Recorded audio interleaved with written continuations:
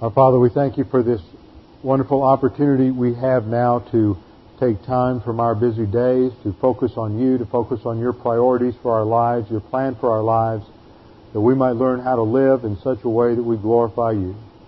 So, Father, now as we look into your word, we pray that God, the Holy Spirit, would make all of these truths clear to us. We may see how to apply them in our lives, and that we would be honest with ourselves as we face the mirror of your word. We pray this in Christ's name. Amen. Open your Bibles with me to James chapter 1. James chapter 1.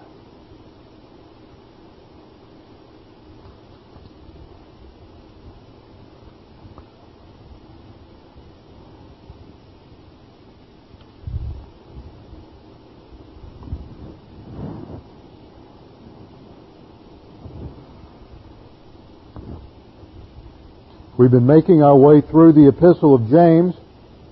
Major theme of this entire epistle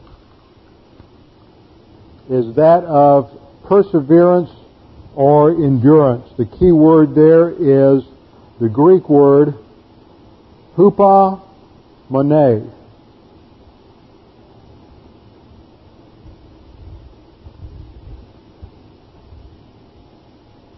You know, the last time I threw one of these away, I tossed it over here and I was told there was a trash can under here. It's not there anymore. Okay. Hupomone. Why did I grab the wrong one? Keep grabbing it. H-U-P-O, there we go. M-O-N-E. This means endurance, persistence, perseverance. It has the idea of a long-standing or continuous obedience in the same direction. This is the goal in the spiritual life. This is the key to growing in spiritual maturity through the filling of the Holy Spirit. James writes in verse 2, "Consider it all joy, my brethren, when you encounter various trials, knowing that the testing of your faith," and there it's a testing related to the doctrine in your soul. Faith, we saw, has two meanings. An active sense, which relates to believing God, believing the promises of God, mixing our faith with the promises of God. Or it has a passive meaning, a passive sense to it, which is the idea of what is believed. You know, often we ask someone the question, "What is your faith?" In other words, what do you believe? And that is the point here. It's a testing, not simply of your ability to believe God, but of the doctrine in your soul that you can recall in the midst of that test, apply it to that test, and that produces endurance, persistence, hanging in there in times of difficulty. And let endurance have its completing result, that you may be complete and whole. That's how it should be translated, not perfect and complete. The Greek word there for perfect is teleios, which has to do with bringing something to completion. And the second word has to do with being whole. That is, being whole in your spiritual life. Sin has fragmented us, and the restoration comes through application of doctrine. Lacking in nothing. Now, we have to review those three verses because of the last phrase. Let endurance have its completing result, that you may be complete and whole, lacking in nothing. But, verse 5, where we are studying right now, in contrast, if any of you lacks wisdom. So the writer of this epistle recognizes that in your spiritual growth, after phase 1, at salvation, where you trust Christ as Savior, faith alone, in Christ alone, we are saved from the penalty of sin. Then we enter into phase 2, which is the spiritual life. In the spiritual life, we advance through various forms of testings. As we go through these situations of tests, we then have opportunities to apply doctrine. As we apply doctrine, we then persevere and endure, and the result of that is that we progress towards maturity completion in our spiritual life. But if you lack wisdom, and this begins, as I said last week, with a first-class condition. In Greek, there are many different ways, 4 different ways to express a conditional clause. A conditional clause in English is expressed by an if clause. And what this means is if and you will. That's the sense of a first-class condition. So what James is telling us is, if any of you lack wisdom, and you do. In other words, every one of you as a believer in the Lord Jesus Christ is going to run up against a test at one time or another, probably continuously in your spiritual life, where you lack the doctrine you need to apply to that situation. If any of you lacks wisdom. Now, in order to understand this, we have to explore what the Bible teaches about wisdom. Not in its entirety, but just hitting the high points. We're going to cover the doctrine of wisdom, which we began last Wednesday night. So let's review. I think we got through the first 3 or 4 points last week, but let's review and add a few thoughts as we go along. Point number 1. The biblical doctrine of wisdom derives from the Hebrew word chokhmah. This is what it looks like in Hebrew. This is C-H-O-K-M-A-H.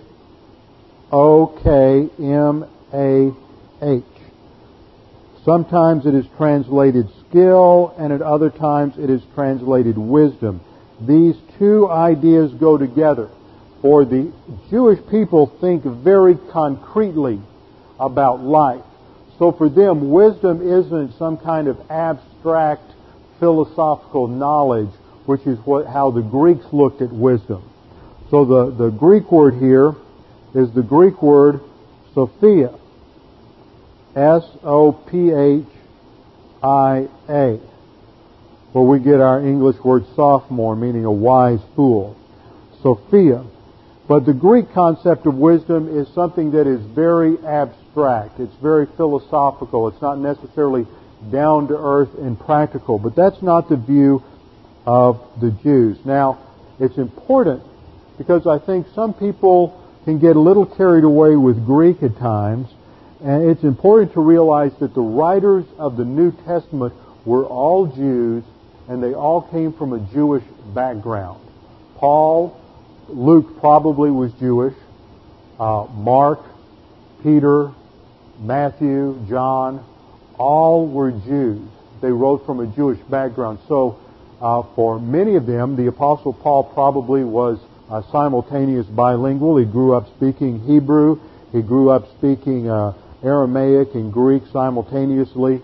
But for the other writers of Scripture, Greek was a second language which they acquired later in life. So their primary thought forms were shaped by the theology of the Old Testament. So when you come to look at certain words in the New Testament, it's more important to discover how they were used and what they meant in an Old Testament context than in a Greek context. And wisdom is just one of these concepts. Now, I've been doing a little more studying since we began our study of this epistle on the backgrounds of this epistle. And one of the things I recently discovered is as we look at chronological issues in the New Testament, our Lord was probably crucified, I'm going to guess, I can't nail this down yet, but I'm going to guess between either 31 or 32 A.D. Now, the reason I choose that is that we know for sure that in 33, because that's the date most people take, because in 33 A.D., the crucifixion, or Passover occurred on a Friday. It began at Friday night. And I believe that when the Bible says that Jesus spent 3 days and 3 nights in the grave, that if you add it up, Friday night, Saturday night, even if you count part of Friday and Saturday, you still don't get 3 days and 3 nights. You've got to go with a Wednesday or possibly even a Thursday crucifixion in order to make the numbers come out. And we know that in 33 A.D., the crucifixion would have occurred on a Friday. So that means that it wasn't that year. I think in 30 AD, from some of the studies I've done, it would have been on a Friday as well. So we're limited to one of these years, and I haven't run across the literature yet. Maybe with the internet we can now do some computer studies and nail down some of these issues. What they've done with astronomy and being able to track down and solidify a lot of chronological data in the ancient world is just incredible, and a lot of dates that we have accepted as standard dates you go through, especially in Egyptian chronology. There's some new work being done. I've just finished a book this last year called Pharaohs and Kings. In fact, there was some of you may have seen it, there was a study done, or a program done on it by the Discovery Channel called Pharaohs and Kings, and the Egyptologist who's put this together accepts all the biblical dates at face value, which are the same dates that conservatives accept. And he goes then into a lot of Egyptian chronology, and he just overturns all of the accepted chronological dates for Egypt. And Egyptian chronology, because so much has been preserved, has been sort of the cornerstone for all ancient chronology. So all of these dates are in a somewhat of a flux at this time, so it's very difficult to nail some of these things down. But if we just take, for example, that Jesus died in 32 AD, say the Apostle Paul was saved between 33 to 34 AD, then that means that Stephen was stoned in 33 to 34 AD. Now, when Stephen was stoned, we studied that in our study of Galatians on the first hour on Sunday morning. When Stephen was stoned, there arose at that time in Jerusalem a persecution against Christians that scattered the believing Jews out from Jerusalem. And the Greek word for this dispersion is the word diaspora. D-I-A-S-P-O-R-A. Now that's generally a technical term for the Jews that have been scattered throughout the Gentile empires from the time of the Babylonian captivity on. And yet here, James addresses this epistle to the 12 tribes who are dispersed abroad. Well, he's obviously writing to believers because he uses the phrase, my brethren, over and over and over again, and that would refer to believers. So he is talking to believers who are part of this dispersion that resulted from the persecution in Jerusalem. Now, we know that James, and most conservative scholars have continually thought that James was probably the earliest of all epistles. But we know that from certain clues that it was written much before 40 AD. There's no indication that James is aware of, he mentions elders but in James chapter 5, but only in an Old Testament or Jewish context. He has no New Testament ecclesiology. Ecclesiology is the technical theological word for doctrines related to the church. He has no concept of deacons or elders or even a pastor teacher. In James chapter 3, he just recognizes teachers. So James was probably written very early, and I'm of the view now that James probably wrote this epistle as early as 35 to 36 AD. That's very early. So he represents a very early concept of early forms of doctrine. Paul hasn't taught anything yet. None of the Pauline epistles are written. There's none of the mystery doctrines have been revealed. So he's really focusing on a very practical aspect of doctrine in the midst of trials. And he's writing to these believers who were scattered out from Jerusalem in the midst of this terrible persecution, and a few years have gone by now to let the dust sort of settle, and he's writing to them, telling them the attitudes they need to have and how they need to survive as believers and utilize all of this testing as a way to advance their spiritual growth. So he writes very early, and there is a strong Jewish flavor to the terms that he uses. And so when we come to wisdom here, we must understand it in an Old Testament concept. Point number 2.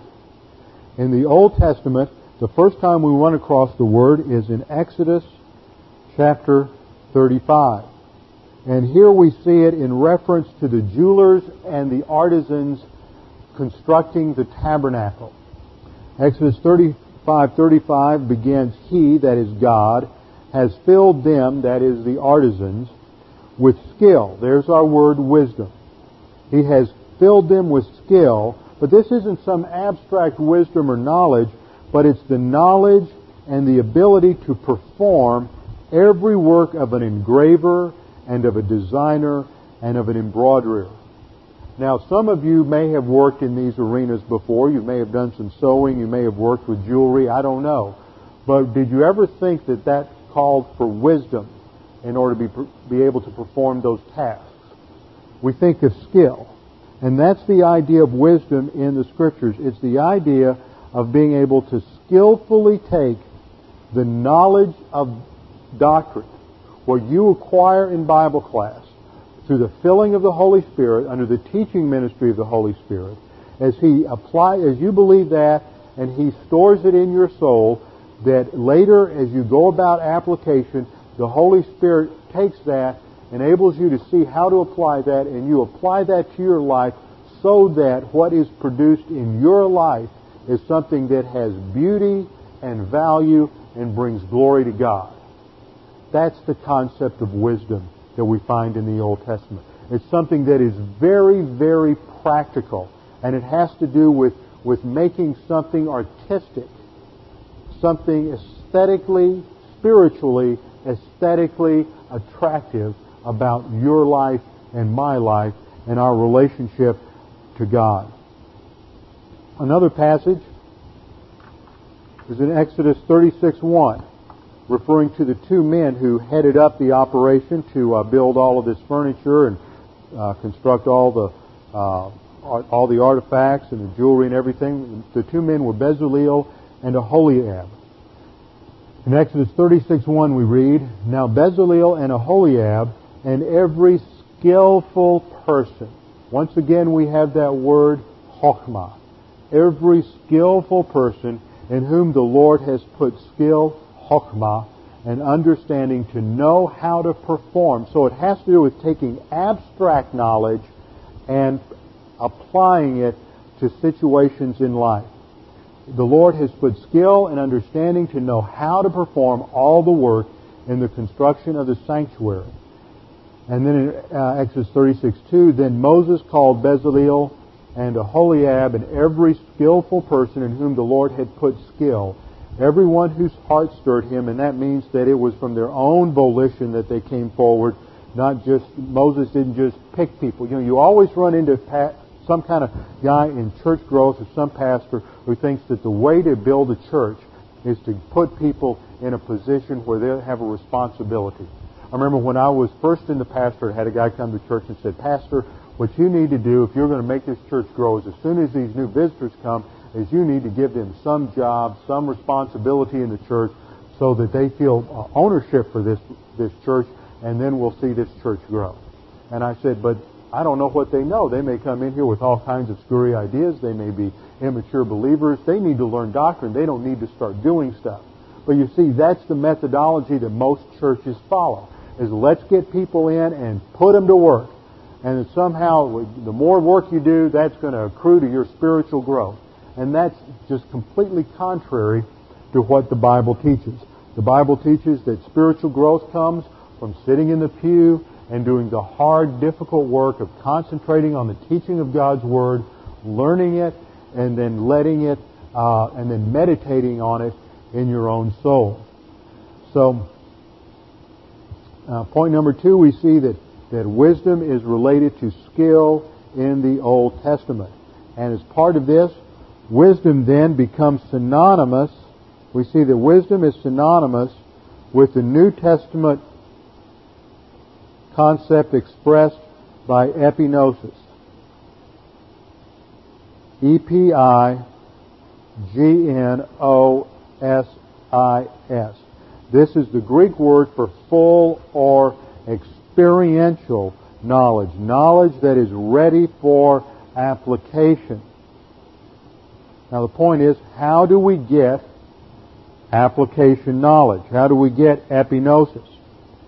Someone once said the problem with most Christians is they just come to church and they fill up their notebooks with doctrine and they sit soaking sour. I heard that cliche over and over and over again. I don't ever want to hear it again. Because I don't think that's true. Just because I think there are a lot of people that do that. I think that there are a lot of people who confuse a full doctrinal notebook with full doctrine in their soul and spiritual maturity. But the two are not equated. They have a lot to do with each other, but they aren't equated. Before you can have epignosis, if we just take it apart from spiritual life and talk about it in everyday living, first you have to have academic knowledge, what the Bible calls gnosis. G-N-O-O-S-I-S.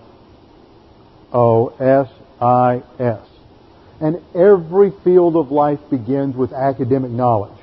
Try to think of something that you're interested in, some field of study or hobby or something that you're interested in. When you began, you had to learn the academics about it, whether it was picking up a book of some sort to read the directions or talking with someone who knew something about it or sitting down with someone who knew how to use various tools, and they began to teach you. And you began to just learn academic things about that study, from auto mechanics to painting to music to accounting, whatever it might be. You always start learning a certain amount of just academic knowledge. And then as you begin to use it and apply it, that's when it becomes epignosis. In spiritual life, you learn in Bible class, you learn it, the Holy Spirit teaches it to you, and it's stored in the left lobe of your soul and transferred by faith, transferred by the Holy Spirit, and by faith. As you accept it by faith and believe it, it's transferred then into the right lobe of your soul where it becomes epignosis. I'm going to develop all of this out a little more in a minute. This is what is called Operation Z. It starts up here with the pastor teacher teaching doctrine. Now, we got into a funny little period there in the 70s when people got all excited about spiritual gifts, but all of a sudden, at the same time they were getting excited about spiritual gifts and who has what spiritual gift, and you better make sure you know what your spiritual gift is or you'll never be useful to God, and a lot of nonsense like that. The second thing that came down the pike was that all of the spiritual gifts were sort of became equated. It's like we had everybody was reduced to the lowest common denominator, and they forgot why we have a pastor-teacher. We have a pastor-teacher because God realizes that among all of the jobs, all the tasks performed by the body of Christ, somebody needs to have the ability to study the Word of God and to extract from the Word of God the principles of Bible doctrine and to be able to communicate those to people so that they can grow spiritually, so they can see how these things apply to their life and they can begin to grow incrementally from infancy to spiritual maturity. So God gave certain people the gift to do that. There's two communication gifts in the New Testament that continue through the church age. There's the gift of pastor-teacher and the gift of evangelist.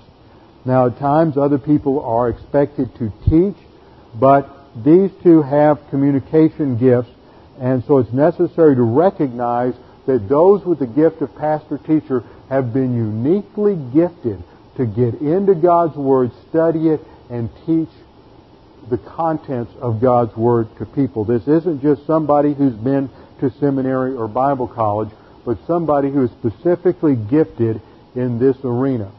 That the average Christian is not gifted in this arena, so the average Christian is not going to be able to extract from the Scriptures the principles they need to really grow and mature to spiritual maturity. We will see in our study of 1 Corinthians that the Bible refers to the deep things of God. I often use as an analogy mining. I don't know if any of you have ever been out west. I remember even as a boy going to one of these dude ranch scenarios out in Colorado where they had a sluice set up and water going down the sluice, and for $1 you'd get a big pan and you'd go in there and try to pan for gold, and you might get a little gold dust there. Well, just about anybody can do that, and might find a little speck, salting of gold dust there, and think they found something, and it doesn't take a whole lot of equipment to do that. Just a pan and the ability to breathe, and you can sit down and you can pan for a little gold, and you might find something. And that's comparable to what the average Christian can do. But even doing that, you have to know what you're looking at. I mean, how many of you would know how to distinguish fool's gold from gold if you're looking at a bunch of gravel in the bottom of a pan? Not much. You have to know something even to use a pan and to pan for gold. But then you get along, and once a miner would come to an area and he would pan for some gold, and he might find a few nuggets in the creek. He would follow that bed up that creek upstream until maybe and as long as he kept panning, finding a few nuggets here and there or a little speckle of gold here or there, and then all of a sudden it would play out and he wouldn't find anything. Well, that means that he's gotten above the vein. So he'd work his way back down and find about where this was breaking off in the rock, and then maybe dig around, and with a spade or a shovel, now he has what? 2 more tools. He's got a pan, a spade, a shovel, a pick, maybe a double bit axe, double jackhammer, something like that, and he starts digging back into the side of the mountain to try to expose this vein of ore, to try to find it. That's what happens with about the level of a lot of Sunday school teachers. They have those kinds of skills. But what happens then is this guy who's operating on his own, he can only do so much work and dig so much into the back side of that mountain. And then what's needed? You've got to bring in the heavy equipment. You've got to bring in the mining engineers, the people who really know geology, who really understand how the rocks are shaped and formed in that mountain, who can really blast their way efficiently back into that mountain to extract the really big chunks of gold ore. That's the pastor-teacher. That's why he's the mining engineer. A lot of times people think that because they happen to get their pan out and all of a sudden they discover a big nugget of ore here or there, that, boy, anybody can do this. Well, anybody can be lucky now and then. And under the filling of the Holy Spirit, just about everybody can see some really great truths of Scripture now and then. But to really dig into the doctrines of Scripture, the meat of the Word, and to teach what is necessary for the growth of believers takes a special gift of pastor-teacher. So the pastor-teacher communicates the Word. And under the filling of the Holy Spirit makes this known, understandable to the hearer. And in the New Testament, this is called pneumatikos. Pneumatikos.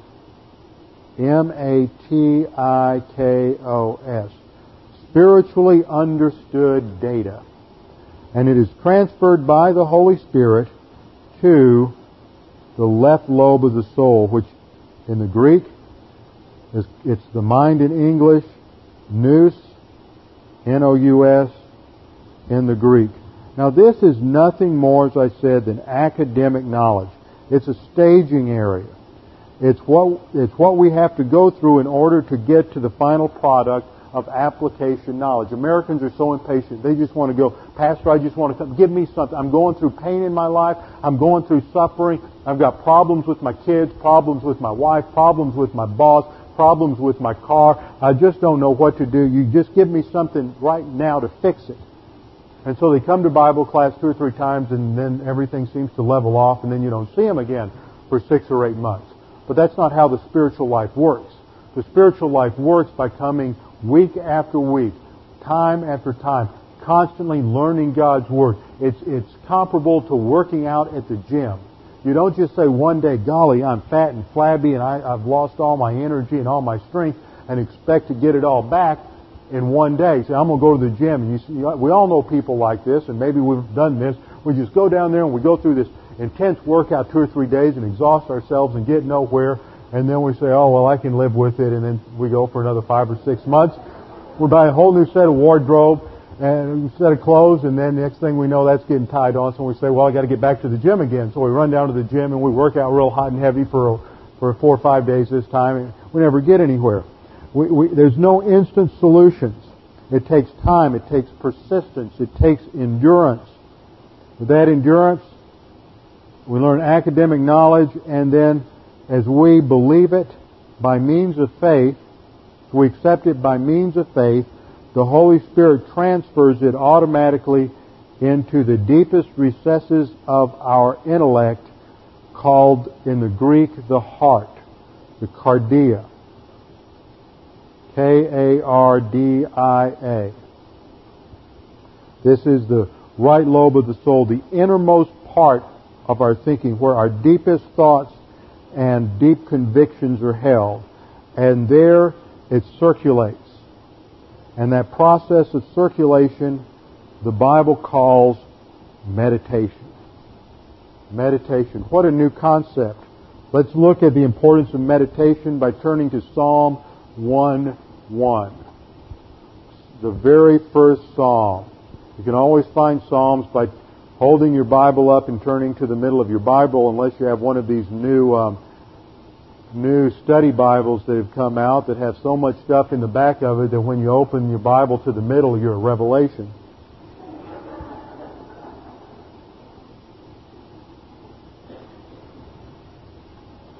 Psalm 1:1.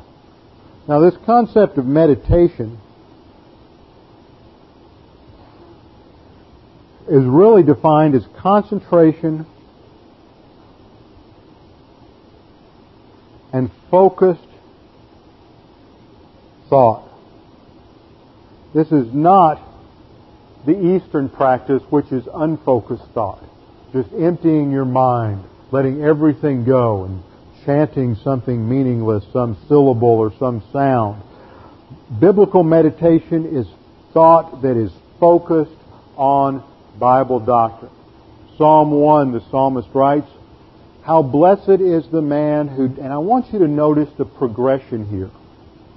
How blessed is the man who does not walk in the counsel of the wicked, nor stand in the path of sinners, nor sit in the seat of scoffers. There's progression. And you see this in the life of the fool.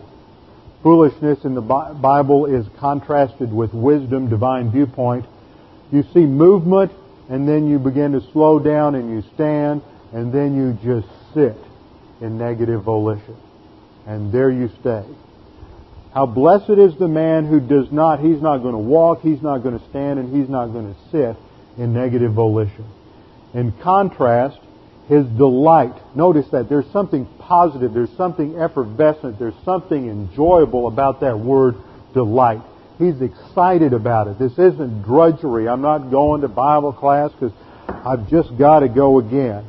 He's excited about this. He is enthusiastic and motivated about Bible study, about learning God's Word. His delight, this is the blessed man, his delight is in the law of the Lord, in Bible doctrine.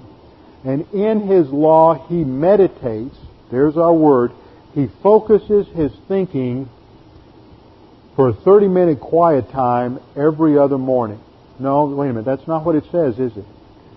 In his law he meditates day and night. Now this is a figure of speech called a merism, which means you take two opposites and you mention both of them in order to pull in a totality. So day and night indicate two opposites, two extremes of the pole. What he is saying here is that in his law, in God's Word, in Bible doctrine, he thinks about it continually. Now that doesn't mean that while you're at work, especially if you're up on a ladder 40 feet off the ground and the wind's blowing, you don't say, wait a minute, I'm going to quit thinking about what I'm doing and what did I learn at Bible class the other day. Then you're going to land on your rear on the ground. No, but it means that as you go throughout the day, you take time to focus on, to remember, what does God's Word say? How do I apply it in this situation? Your focus is on life as a test, as a string of tests, as each day is a string of tests or opportunities to apply the doctrine in your soul, and so you're conscious. This is what's going on here in the right lobe. There's a level of consciousness about doctrine, and it's circulating in your conscious mind so that you're thinking about it. You're aware of doctrine. It's not just, well, I did this on Sunday and now I have 6 more days or 2 more days till Wednesday and then I'll think about it again. You're focusing on it and you're letting God's Word sift through your mind continually throughout the day. You're thinking about doctrine. You come to have decisions. Okay, what does God's Word have to say about this? How can I learn and apply from God's Word to this situation? So the blessed man, this is the happy man. We talked about joy in the context of James 1. The man who has true inner happiness and tranquility is blessed. And in his law, he continually meditates day and night, and the result is stability. We're going to see the same idea connected in James. He will be like a tree firmly planted by streams of water, which yields its fruit in its season, its spiritual production. Its leaf does not wither, and in whatever he does, he prospers. Now, this is not material prosperity. This is not the health and wealth gospel. This means that the idea is that you're successful. Why are you successful in the endeavors of life? Because you have doctrine in your soul, you have wisdom that plays itself out in the decision-making process, so you do not make foolish decisions which end up producing calamitous circumstances and bringing about self-induced misery. Instead, you make wise decisions. The result is that you have success in achieving what you attempt to do because you understand your limitations, you understand who God is, you're submitted to the sovereignty of God in the process, you're filled with the Holy Spirit, and you're following His leadership and walking with Him. So the result is you have success in your life. Not success as man counts success, which is measured by your bank account or the number of degrees you have after your name or your position in the company, but is determined by your spiritual health. In contrast are the wicked. The wicked are not so. They're like the chaff which the wind drives away. They're unstable. Notice that imagery there, which the wind drives away. We're going to see the same imagery picked up by James when he contrasts the one who asks in faith for wisdom. If he doesn't ask in faith, then he is a double-minded man, unstable in all his ways, who's like the surf of the sea, driven and tossed by the wind. So this same imagery is picked up by James to describe the person who does not ask or pray by means of faith for wisdom. The wicked are not so. They are like the chaff which the wind drives away. Therefore the wicked will not stand in the judgment, nor sinners in the assembly of the righteous. For the Lord knows the way of the righteous, but the way of the wicked will perish. Now, I don't have the overhead with me that I need for this, but we'll just draw it up here. Some of you should still have your chart, which we passed out several weeks ago. You should keep this. I'll be referring to this frequently. It begins like this. At the cross, you come to salvation. It's very simple. Faith alone in Christ alone. If everybody's lost their charts, we'll Xerox them more and have more available. Faith alone in Christ alone. Believe on the Lord Jesus Christ and you will be saved. There are no conditions. If you add anything to it, you will totally negate faith. Once you're saved, the next issue is spiritual growth. Now, spiritual growth, the spiritual life, is quite different from salvation. Spiritual life, the issue is learning doctrine through the filling of the Holy Spirit. go through life. This is a standard flow chart. You're going to come across various tests of doctrine. Tests of doctrine. This we derive from James 1, verse 3, and from 1 Peter 1, 7. That what is tested is the doctrine in your soul, your ability to take the doctrine that you have learned in the classroom of the local church. You're going to mix it with faith and apply it to your life. Now, you have a choice to make right here. You can exercise your volition, you can be positive, or you can be negative. If you are negative, then you will be under the control of the sin nature, and you will produce a life that is characterized by sin, human good, and temporal death or carnal death. If you are positive, then you go in this direction. And the production is divine good. This is good that has an eternal value to it. You have what the Bible calls life. Eternal life is not just eternal existence, but it is a quality and depth of life, a capacity for life and for love and for happiness, a capacity for joy that is unbounded. We find this in Romans 5, 3 through 5, Galatians 5, 22 through 23, which describes the fruit of the Spirit, in John 10:10, where Jesus said, I came not like the thief to destroy, but to give life and to give it abundantly. As we apply doctrine, we produce divine good, we experience the quality of life, and we produce evidence or proof of God's goodness. Romans 12, 1 and 2, you prove that the will of God is good. Next stage in the flow chart, it moves on to perseverance, persistence, endurance. Romans 5, 3 through 5, James 1, 3, 1 Peter 1, 7. As we continue in this process, ultimately it culminates in the adult spiritual life. We become mature, we become complete. That's where real life begins. Not in the process of growth. Did you think that you were in real life when you were 9 years old? 12 years old? 15? No, you wanted to be an adult because you knew that when you were an adult, that's when you could really do things. That's when you could really produce things. That's where life was adulthood. But most Christians want to wander around with enough knowledge to be in kindergarten, and they have no vision for getting beyond kindergarten. They have no vision for getting beyond nursery school. And they stay there. The goal, people, is the adult spiritual life. Maturity. Get to maturity and stay there. That's where you begin to experience the rich, deep blessings that God has for us.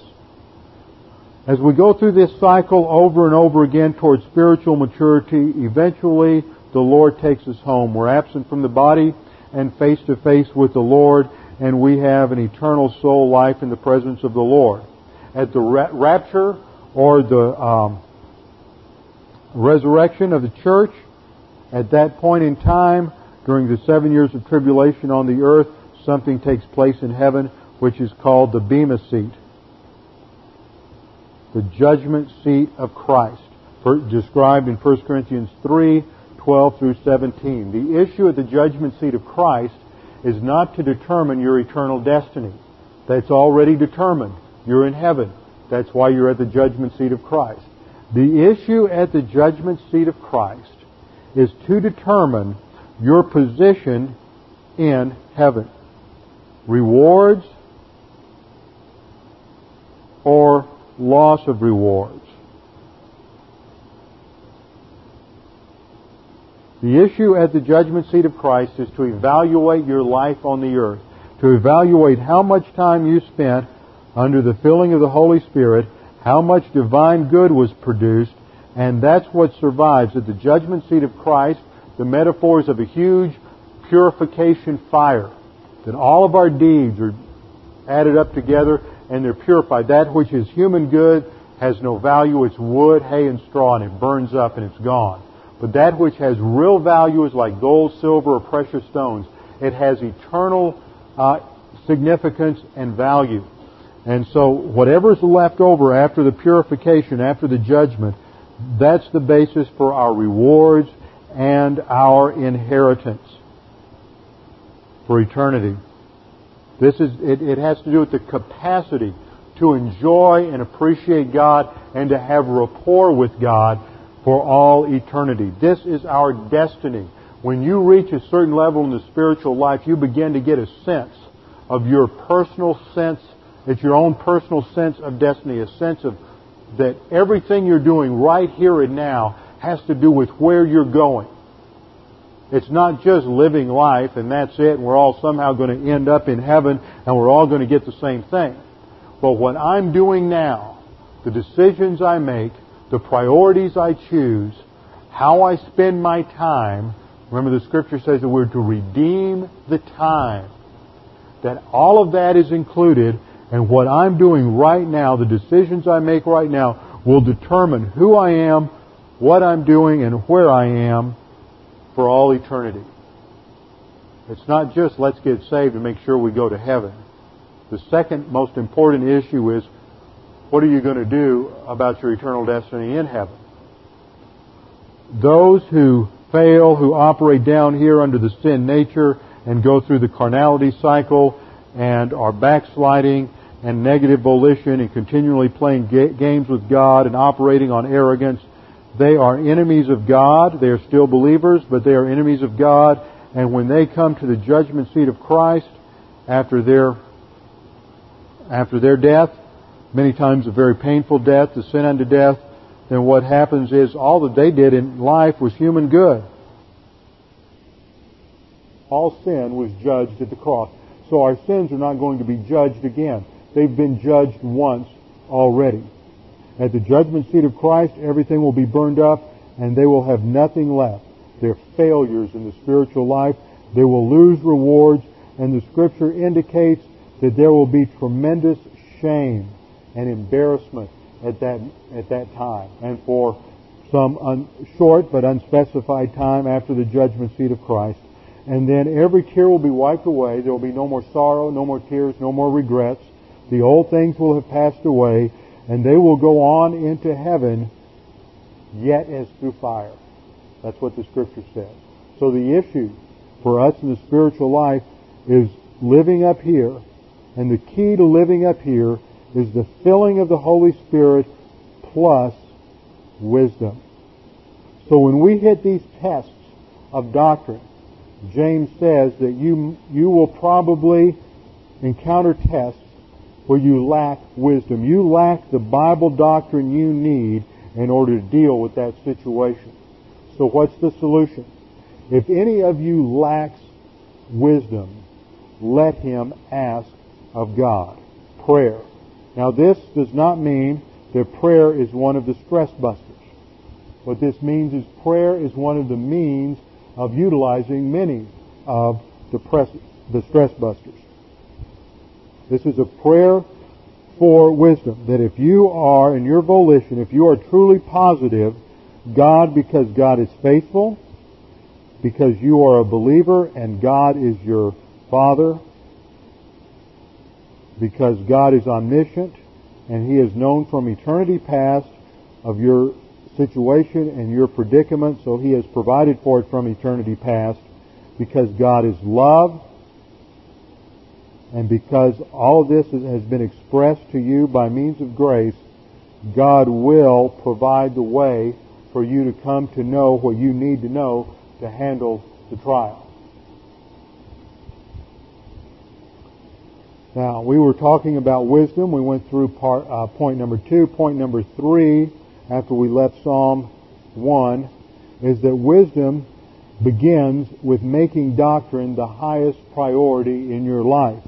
If there are two critical issues in spiritual growth that are going to determine the quality of your existence in eternity in heaven, if one is the filling of the Holy Spirit, that's accomplished by confession of sin. The second is wisdom, the acquisition of spiritual truth. Then if that is so important, then Bible doctrine must be the number one priority in your life. Nothing should be more important than that. And this is exactly what we find specified in the Old Testament. Proverbs 1:7 says, "The fear of the Lord is the beginning of knowledge. Fools despise wisdom and instruction." Now, what does that mean, the fear of the Lord? Well, often when you teach this little flow chart, and you talk about the fact that when you get to heaven, it's going to matter what you did on earth. It's going to have an eternal significance. It's going to affect your rewards. It's going to affect your inheritance. It's going to affect your capacity to have a relationship with God, the quality of joy that you have, all of these things. People go, whoa, wait a minute. And you feel that little catch, a little anxiety there. Well, that's what this means, the fear of the Lord, recognizing that there's accountability there for the actions in our lives, not in reference to sin, but in reference to what we do with all that God has graciously given us for living the spiritual life. We have more doctrine available to us today that's been distilled out than at any other time in human history, I think.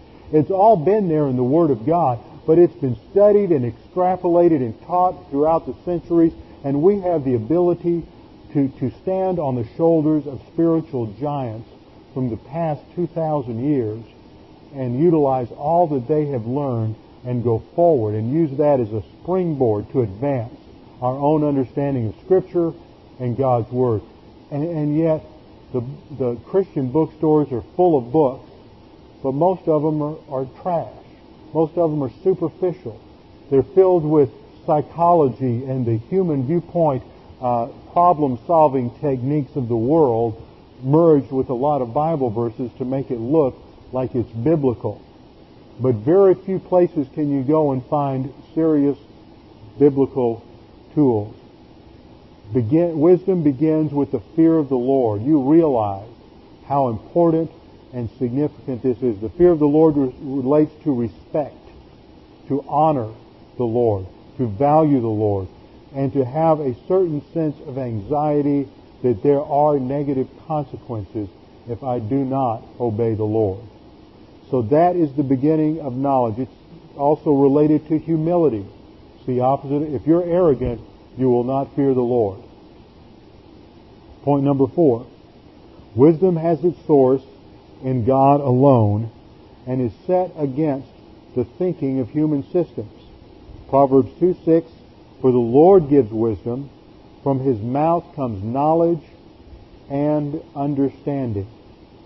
That's the solution in James 1:5. "If any one of you lacks wisdom to handle these trials, let him ask of God." Proverbs 2:6, "For the Lord gives wisdom. From His mouth comes knowledge and understanding." There are two competing systems of thought, and the Christian life is a life of thought fundamentally. Human viewpoint versus divine viewpoint. Divine viewpoint says there's only one way. There is a way that seems right to a man, but the ends thereof are death. Human viewpoint says there are many ways. Now, human viewpoint has a number of systems that try to arrive at truth. One system is known as rationalism. Rationalism starts with principles of the intellect alone. This was evidenced by a French Jesuit mathematician by the name of René Descartes. And he thought, well, let me see, if I can just figure out the universe, I can ultimately come to absolute truth. But what if everything around me is just some sort of illusion? What if God is this sort of cosmic, malevolent spirit who's just making me think all of this is real, and it's really not? How can I find truth? How can I be sure that I really exist? Well, let me see. I can doubt that I see that tree. Maybe that's just an illusion, or I can doubt you. Y'all are just an illusion. God didn't put you out there. But wait a minute. I'm thinking, aren't I? If I'm thinking, then I must exist. So that's going to be my starting point. And he said, I think, therefore I am. So from that starting point, he's using principles of reason alone, and he tries to get to absolute truth using rigorous principles of logic, and he fails. Because you can't get there. You can't get outside of yourself. if you start inside yourself, how do you get out there to know anything is there? Philosophers call that solipsism. Rationalism failed, so they came along, there's a better solution. Empiricism. Aristotle was one of the great Greek empiricists. Locke, Berkeley, Hume were empiricists of a more modern time during the Enlightenment, but they start with sense data. Okay, we're going to go out here and we're going to collect a lot of data. What we hear, what we see, what we feel, touch, all these things. We're going to collect this data and then develop our theories based on that. Again, a rigorous use of logic. Try to come to absolute truth, just like rationalism. They can't get there. It falls apart. Man, starting from a finite reference point, can't get to anything infinite. So what always happens in history, first you went through these same cycles in the ancient world, and we've gone through them in the last 300 or 400 years. You go from rationalism to empiricism, and then when both of them fail to provide serious answers to life's questions, the result is always skepticism. Well, we can't know anything. How can we really know for sure? How can we solve the intellectual questions we hunger for? Well, if we can't do it through reason, we can't do it through empiricism, how do we get there? Well, we just know it, right? So skepticism, you always end up in a reaction towards mysticism. Now, this is a historical commentary. We went through rationalism in the 16th century, or 17th century, empiricism in the 18th century, then skepticism in the 19th century, and now we're into mysticism. It doesn't matter. You don't have to come up with logic. In fact, logic is evil now under the postmodern system of thought. Logic is evil. Just go with what you know to be truthful by your intuition. Just trust your feelings. Like the words of the Jedi instructor in Star Wars to Luke Skywalker. Just trust yourself. Just trust yourself. That's the message of our day, is just trust your own inner feelings. That's mysticism. Instead of logic, it's based on irrationalism. Logic is evil. The fourth system that man comes up with to find truth is through revelation. That God has spoken authoritatively, infallibly, and inerrantly to man. If we look at this, what we find is that the root of rationalism is faith in human intellect. The root of empiricism is faith in human observation. In mysticism, the faith is in human intuitions.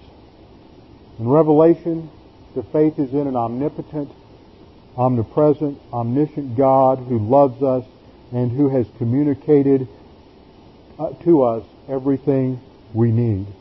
Revelation stands over against and judges rationalism, empiricism, and skepticism. Now, this does not mean that in the study of Scripture we don't use our intellect, that we don't use observation and the gathering of data. But what it does mean is that we utilize logic, but under the authority of God's revelation, and we completely reject all irrationalism. See, mysticism as a system is just rationalism and empiricism gone to seed. It really is. It's the bankruptcy of the human system. So mysticism is almost a pseudo system. We find this alluded to in 1 Corinthians chapter 1, starting in verse 18. I want to just read through these verses sort of a summary fashion because I think they're important, and it'll be some time before we ever get here and exegete these passages. But we just want to talk about the concepts here.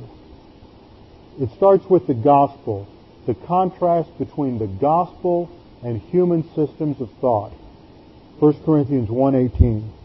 For the word of the cross, that is the gospel, the word which consists of the message of Christ, is to those who are perishing, to the unbeliever, foolishness. He looks at this and he says, man, I can make so much fun out of this. It's just foolishness. So he looks at truth and he says it's foolishness.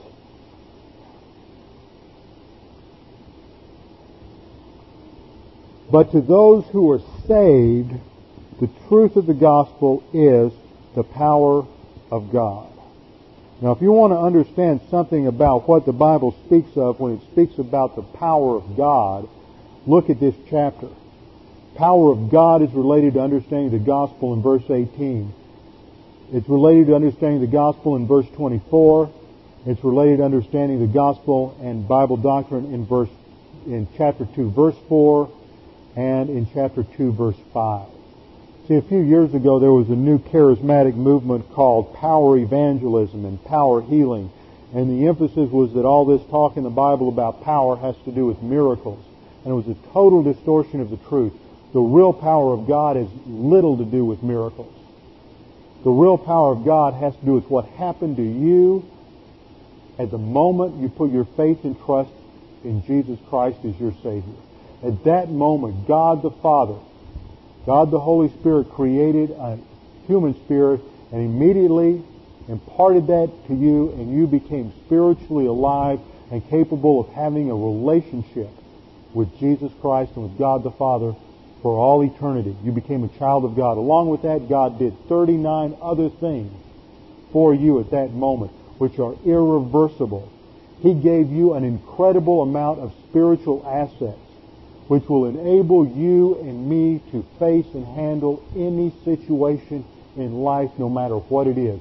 There was no problem, there's no circumstance, there's no person, there's no heartache that God the Father didn't know about and make provision for billions and billions of years ago. That is the power of God. And it starts at the cross. Verse 19, for it is written, I will destroy the wisdom of the wise. Man in his arrogance thinks that he knows everything because of his academic degrees and because of all of the things that he has accomplished. And God says, I will destroy the wisdom of the wise, and the cleverness of the clever I will set aside. God is in the business of destroying arrogance, because that was the first sin of Satan when he said his 5 I wills and was cast out of heaven. And what God is going to show is the key to glory is not self-assertion and arrogance, but the key to glory is humility and becoming a servant. Jesus came not to rule, but to be a servant, to seek and to save that which was lost. So the issue in Scripture in the spiritual life is humility and developing a servant mentality that is in total contrast to the human viewpoint thinking. Verse 20, where is the wise man? Where is the scribe? Where is the debater of this age? Has not God made foolish the wisdom of the world? For since in the wisdom of God, this is divine viewpoint, in divine viewpoint, for since in the wisdom of God, the world through its wisdom, that's human viewpoint, did not come to know God. In human viewpoint, rationalism, empiricism, and mysticism, you cannot come to know the God of the Bible. Human intellect says at its very root that the intellect is powerful enough to know absolute truth on its own. But God says that the wisdom of man is foolishness and it comes to naught. They cannot come to know God. God was well pleased through the foolishness of the message preached to save those who believe. For indeed, Jews ask for signs, and Greeks search for wisdom, human viewpoint. But we, in contrast to signs and human viewpoint wisdom, we proclaim Christ crucified. And this is to Jews a stumbling block, and to Gentiles it is foolishness. It's simple. It's not complex. It doesn't bring in all the metaphysical and epistemological theories that dominate human philosophy. And that is a stumbling block. But to those who are the called, that is the saved, we studied the doctrine of calling a couple of weeks ago on Sunday morning, both Jews and Greeks, Christ, the power of God and the wisdom of God, because the foolishness of God is wiser than men, and the weakness of God is stronger than men.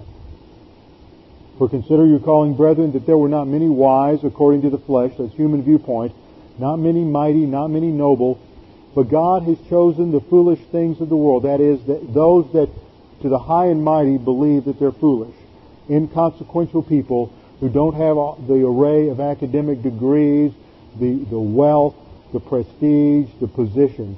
God has chosen the foolish things of the world to shame the wise, and has chosen the weak things of the world to shame the things which are strong, because the issue at the judgment seat of Christ is going to be humility developed on the basis of wisdom and application of Scripture, so that you are prepared to live in the eternal kingdom of God, not as an arrogant person, but as a truly humble person, and therein lies the preparation for eternity.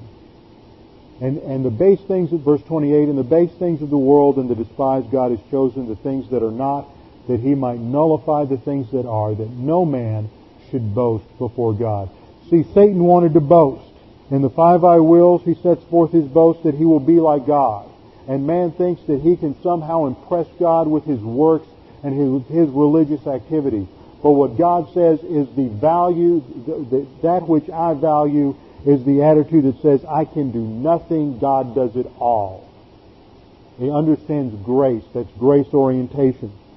And because he has grace orientation and doctrinal orientation, he begins to grow and mature, understanding his destiny, then moving on to his understanding and developing a personal love for God and an unconditional love for mankind. And he pushes on to the high ground of occupation with Christ and inner happiness. And because of that, he has spiritual maturity. That's the key. You boast not in what you have done, but in God. Verse 30, but by His doing you are in Christ Jesus, who became to us wisdom from God, and righteousness, and sanctification, and redemption, that just as it is written, let him who boasts, boast in the Lord. And we'll wrap up our study tonight there, continue next Wednesday night. Father, we thank you for this time in your word. Pray that God the Holy Spirit would drive these things home to us, to understand and see the arrogance in our own souls, in our own minds, and to be able to apply the doctrine we need in the midst of these tests, that we might have a real understanding of our future destiny in heaven, and that everything that we are doing now is designed to prepare us for that eternity, so that we may be ready for our inheritance that you are holding for us. And Father, we pray that we might be ready, because if we are not, then that inheritance is put on hold forever, and we never receive it, and it will be a loss forever and ever, and we will experience shame at the judgment seat of Christ, for we will have failed our Master and not heard Him say, well done, thou good and faithful servant. We pray these things in the name of our Lord and Savior Jesus Christ. Amen.